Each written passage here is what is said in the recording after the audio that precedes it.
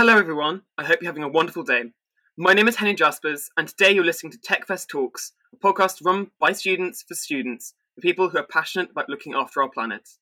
The question of the energy transition has been in the news in many ways recently, with the National Grid having taken a record 67 days without coal last year, and more recently, both the upcoming COP26 Climate Summit taking place in Glasgow and the first Earthshot Prize taking place.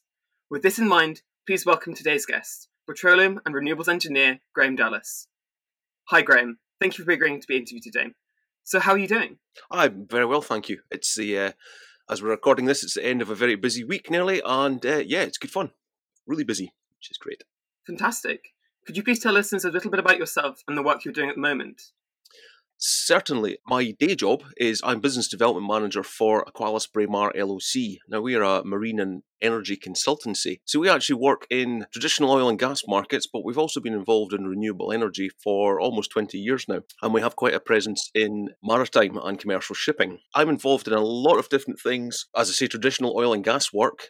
We are marine engineers mainly, so if it's on a vessel or a floating structure, we're often involved. Oh, brilliant. And that lends itself to offshore wind and tidal projects as well. Another element of the business is shipping and maritime. Now, that's everything from we design small craft. We are currently designing a hydrogen-powered ferry for the Scottish Government, essentially. It's part of the High Seas 3 development, so this will be the first ocean-going hydrogen-powered ferry in Europe. So that's quite exciting to be involved with. Fantastic. So what do you feel are the most substantial obstacles which need to be overcome to make the energy transition take place? That's a tough question. That really is. I think we all understand we need to decarbonise things. We need to ideally stop burning fossil fuels. So we all understand that. I think there needs to be a better perception of what energy transition actually is and what it means, and wherewithal to reach that. We're obviously on a path to net zero. Now, in my opinion, net zero and energy transition are two significantly different things, but they are often interchanged as the same word. Yeah. Net zero is certainly from let's take from an offshore context. We need to produce fossil fuels and oil and gas in a less carbon intensive manner. So we need to consider electrifying some of the systems offshore. An area I'm involved in. To service an offshore facility, we're trundling backwards and forwards with largely diesel-powered ships. So we can decarbonise the ships. We can bolt on hybrid systems to reduce the carbon output of the ship. And going forward with new builds, we can build hybrid-powered ships, and hopefully the ideal is either ammonia or hydrogen-powered ships. That's brilliant. And it's really looking at the whole picture, not just looking at things in isolation. Absolutely. From within the petroleum industry and your experience in that, do you think you're seeing a sea change towards renewable energies? And do you think enough is being done? There is a sea change. It's a double whammy, really. Aberdeen being predominant in oil and gas for the last 40 years. And oil and gas is a cyclical industry. Market conditions tend to dictate activity and business. Yeah, no, absolutely. So when the global pandemic came along 18 months ago, the oil price was hit instantly because largely reduction in travel. No, absolutely, yeah. Jet fuel and shipping is one of the major uses of fuel. So the price goes down, the demand goes down, and that reduces budgets and expenditure for offshore projects, whether that's new builds or modifications. Yeah, so that all happened at the same time as lockdown, so it really was a double whammy. Yeah. Not that the industry wasn't looking at renewables anyway, because it's been gaining momentum for a number of years, and certainly in various jobs I've been looking at renewables and involved to a degree for the last 5 or 6 years. And it's been recently recognised that Royal Dutch Shell and many other of the fellow oil companies were actually aware of the effect of their actions on the climate since the 1980s, but they continue to deny their actions. Why wasn't a change enacted earlier towards renewable energies when they knew this was the case? That's a tricky question. It could have multiple answers. Go ahead, choose one. This is just simply my opinion. Big business is just that. It's big business. Absolutely. The sole purpose of a large company is to deliver value to the shareholder. That's largely the only purpose of a large company existing. What they do, manufacture, produce, sell, or service is almost secondary to returning value to the shareholder, because without shareholders you haven't got investment, you haven't got expenditure, and you can't do things to make more value to the shareholders. Interesting. Okay. This is simply my opinion. Considering the necessity for rapid change toward renewable energy, do you also think there's a future for people in my generation to go into a career in petroleum engineering? And secondly, do you think there should be? Yes, in both instances. Outside my day job, I'm also the chair of the Aberdeen section of the Society of Petroleum Engineers, so I'm quite invested in that side as well. And I speak to a lot of students and school children about careers in the industry. And I speak to a lot of newly graduated petroleum engineers, and they I was going to use the phrase "open a newspaper," which is a bit of an old phrase these days. But they look online, look at the press, and they think, "Oh, this is my industry that I've spent a lot of years learning, and I want to get involved." There's still a future. But why should there be? Well, oil and gas will play a major part in the energy mix for a good number of years yet. And even when we stop using it as a fuel, oil and gas is a critical feedstock for a huge amount of things. I mean, I'm sitting at a desk here at home, and the monitor's got a lot of plastic in it, which is derived from oil. And virtually everything around me has some sort of petroleum input into its manufacture. But should there are alternatives to that? There are alternatives, agreed. Which are both cheaper and better for the environment. I will take your word for that. So why should we continue with petroleum? Is it a dying industry? Dying's perhaps a bit strong. Different part of the world has different uses for petroleum. Currently where we are at the moment with our energy mix, gas is still a large part of our generation of electricity. And even then, we still import gas from mainland Europe and further afield. So yes, we've got huge boom and growth in renewable energy, and again in Scotland specifically. Oh, brilliant. Okay. Yes, I think it was a few days this year we have been arguably on paper 100% supplied by renewable energy. But, we know the challenges with wind. It's not consistent and it's not predictable. So that's always a challenge. And gas is always there to switch on quickly. Okay. I think occasionally in the UK there are still coal-fired power stations operating. Now, if you look at the carbon intensity of coal in comparison to North Sea and natural gas, it's significant. So we need to transition, as we've been talking about, but we need to look at the most polluting things first. No, absolutely, yeah. I actually spoke to an economist a few years back, and what was their view on the matter? Well, his opinion was, if you look around the world, there are still large sections of the world in Southeast Asia and things like that coal is their main fuel source for heating and cooking. If you can change all these people onto natural gas, you would reduce the carbon output significantly. I can't remember the figures he used. Interesting.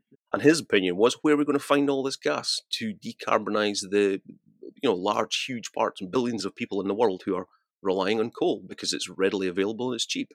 On that note, how can low middle income countries be given access to green energy? And secondly, how can we reduce the green premium required to do this? Green technologies, it's interesting just watching over the last 10 years or so.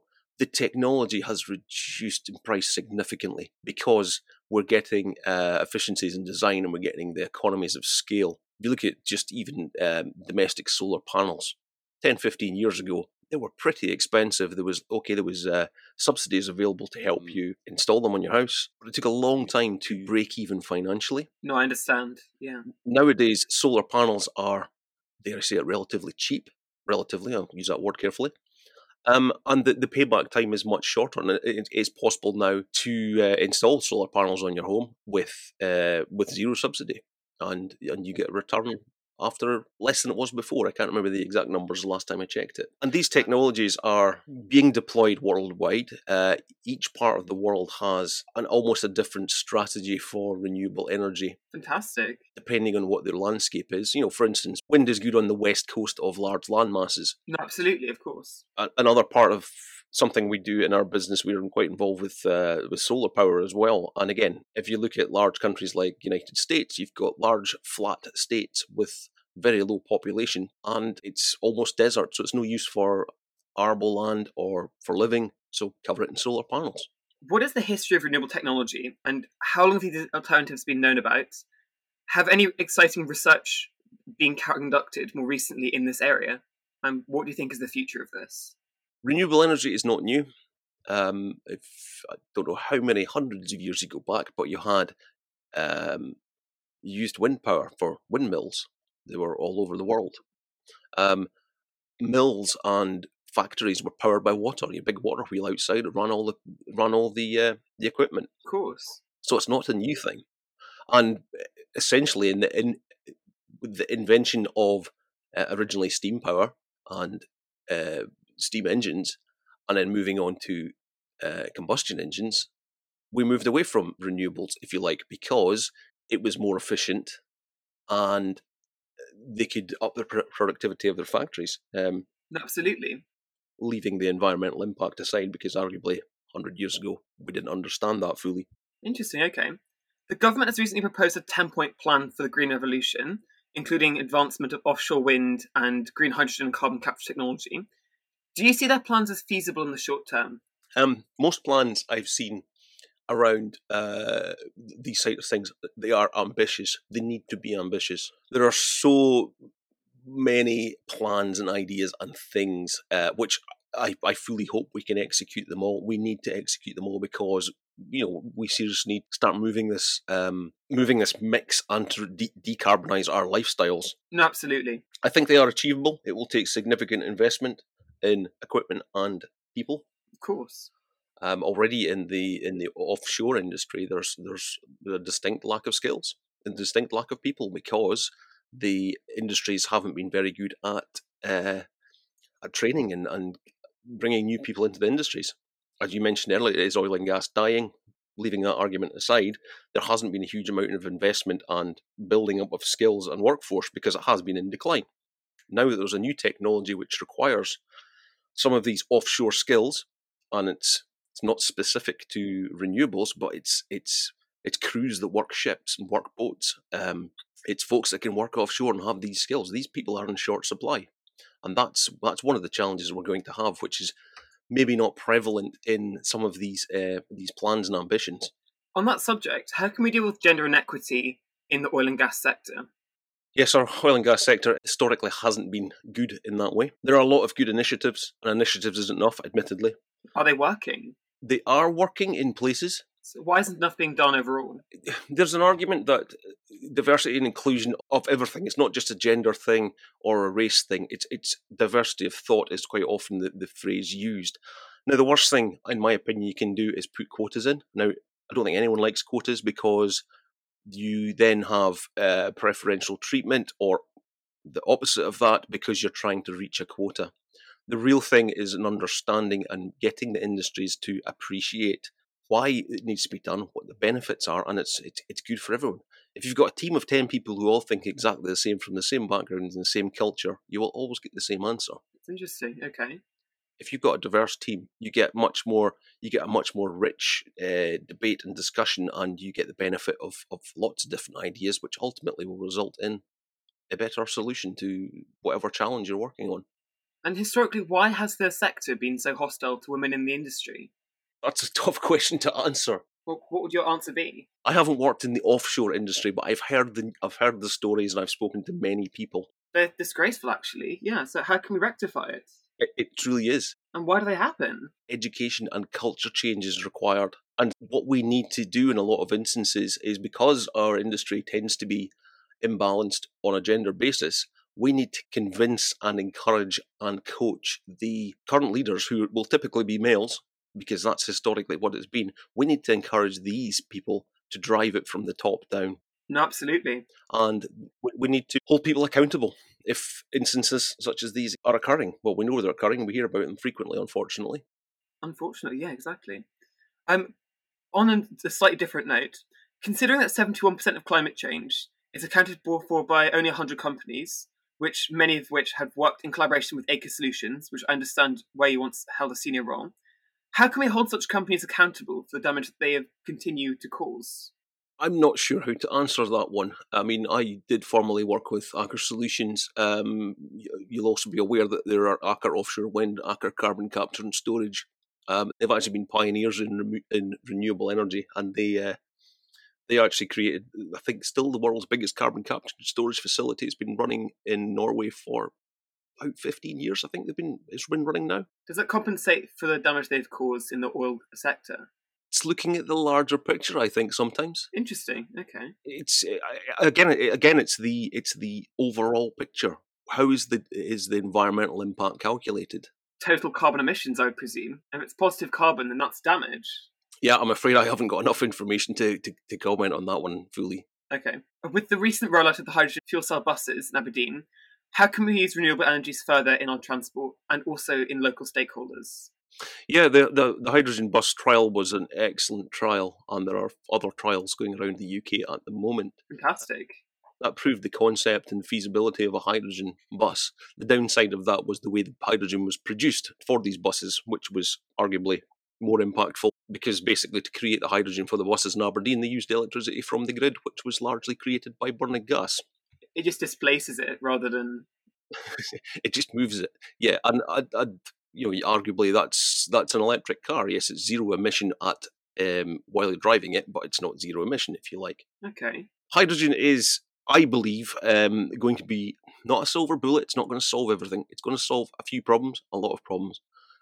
It's how we produce the hydrogen. No, absolutely. I mean, we've been producing hydrogen, using it in an industry for 100 years, maybe longer. We used to put it in airships, which history says that wasn't such a good idea, but it used to be done. So it's how we create the hydrogen, and there's a whole spectrum of colours of hydrogen, from green being the completely zero emission, and moving down through blue, red, pink, brown, grey, and I think there's a couple of others, depending on how it's manufactured. The ideal is green hydrogen, obviously.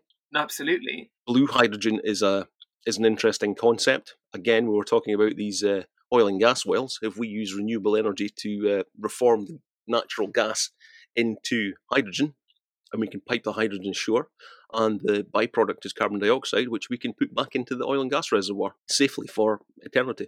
In the life cycle of many green technologies, as you mentioned, it can take many years to offset the carbon emissions required to make them in the first place. How can we reckon with this? Yeah, it's a difficult one to. It's almost like you've got to break the cycle to do something different, and that's kind of arguably our lifestyles are as such. It takes a network break to do things differently. There's a lot of ambition and talk to do it, but talking about it and doing it is two different things. No, I understand. And it's difficult for a group of individuals or a small proportion of society to do it. It needs to be done by everyone to be able to achieve that. Universally, yeah. Yeah. The economy of Aberdeen has once been known as the oil capital of Europe, has become increasingly reliant on the petroleum economy. How can we make our city's name in the renewables business? And are you optimistic about whether we can turn our economy around in this way? Yes, I am optimistic. There's a lot of skills and capability in Aberdeen. There's a lot of fantastic engineers and scientists and energy professionals. Fantastic. Yes, Aberdeen was reliant on the oil and gas industry because it was a very major industry and it was very good to the city. The oil and gas industry, as we've discussed, is in decline. It is, in the public eyes, an unwanted industry. Now, that can be debated for a number of reasons. But yes, I think Aberdeen can successfully convert itself to an... What are the benefits of petroleum industry in Aberdeen? It provides a lot of employment for a lot of people. Initially, it keeps the electricity running. Again, we can't circuit break. We can't just stop using oil and gas and get electricity from somewhere else. It just doesn't work. So we need to manage it sustainably. That's what I said. The net zero and energy transition are completely different things. We've been energy transitioning for hundreds of years. We transitioned from coal to natural gas in the 60s. We transitioned onto nuclear in the 50s and 60s. It's a continuing cycle. We're now transitioning to sustainable and renewable energy sources. As I say, oil and gas, we probably need to stop burning it. I completely agree with that. Someone told me that 30 years ago. The worst thing you can do with petroleum is burn it. It's such a valuable commodity. You can make so many things from it. Interesting, okay. The vaccine rollout that's been countering the global pandemic, the vaccine's based on petroleum products. If we didn't have oil and gas, we wouldn't have the vaccines. There are so many things made, and we're talking over computers, and there's a huge amount of plastics used. Yes, there may be alternatives, but at the moment we're using petroleum products because we can't just stop and all of a sudden change these new things. I fully appreciate the arguments, but yeah, it's sustainable, and the transition is a movement from one to the other. It's not a switch one off, switch another on. I understand. You mentioned that you've previously been head of the Aberdeen branch of the Society of Petroleum Engineers. Yes. And I recently read that the Society of Petroleum Engineers has shown a consistent refusal to adopt a stance on climate change, and also considers supporting decades of scientific research in the matter to be both a political and a controversial matter, suggesting that the effects of man-made climate change may or may not exist. What is your view on this? And does your involvement with the SPE have an effect on your attempt to move into renewable energies? I'm not aware of that declaration, I must admit. I haven't seen that. This SPE, there's obviously SPE International. I'm the chair of the Aberdeen section. We are very much exploring renewable energy, as is SPE. They have Offshore Europe in February, and there's a huge element of his energy transition and sustainable technologies. Our own section in Aberdeen, we hold webinars online. We have one next week, which is developing. It's an oil and gas development in a zero carbon basin. We also have a geothermal conference in February, I think it is. We're about to do our second carbon capture and storage conference in February as well. We're very much aware of energy transition, and SPE, even on an international scale, is very aware of it. So why did the SPE make that statement then? It was in 2017 and you've continued to be involved with that. Does that not tarnish your attempt to move into renewable energy? Tarnish my personal attempt. I work in both renewable energies and oil and gas industries. With your involvement with a company that refuses, or institute that refuses to acknowledge climate change? As I say, I'm not aware of that. I'm not aware of that at all. Okay, moving on. I understand that in your work you've carried out STEM outreach in multiple schools. Yep. How can we inspire the next generation of scientists to become engaged in the change to renewable energies? Initially, we try and get them interested in just the STEM subjects, so the science, technology, engineering, and mathematics, and show that it's a interesting, fascinating building block to move into many industries. The global energy industry, leaving renewables and oil and gas aside, because it's all energy, and that includes nuclear to a large degree as well. Absolutely. We encourage the children to see it's a vital part of life. We need electricity more and more and more because we've got bigger and bigger demands. Absolutely. And it's a very fulfilling industry to work in. There's lots of technical challenges. With the oil and gas moving into decline, we have a huge decommissioning program globally because we need to make safe all of these production systems that we've installed the last 100 years around the world. It needs scientists and engineers and creative people to be able to do this, and sustainably and with a sensible price tag, which all needs to be covered. Interesting. Okay. And finally, but last but not least, all in all, are you optimistic? On the whole, yes. Yes, very optimistic. The developments which are going on around the world is fascinating. Every single day I'm reading something new about a new technology which is going to make something a little bit easier, a little bit cleaner, a little bit more sustainable. I fully think the transition of the energy mix, there's twofold. There are huge developments planned for renewable energy, be that offshore wind, onshore wind, all this kind of stuff.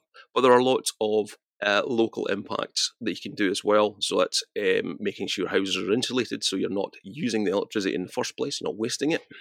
It's old reduce, reuse, recycle. So if you can reduce the energy consumption to start with, insulate homes, have homes with renewable or sustainable technologies, so solar panels, heat source pumps. Thank you very much, Graham. No problem. Tune in for more episodes from TechFest Talks. Thank you very much for listening. Thank you.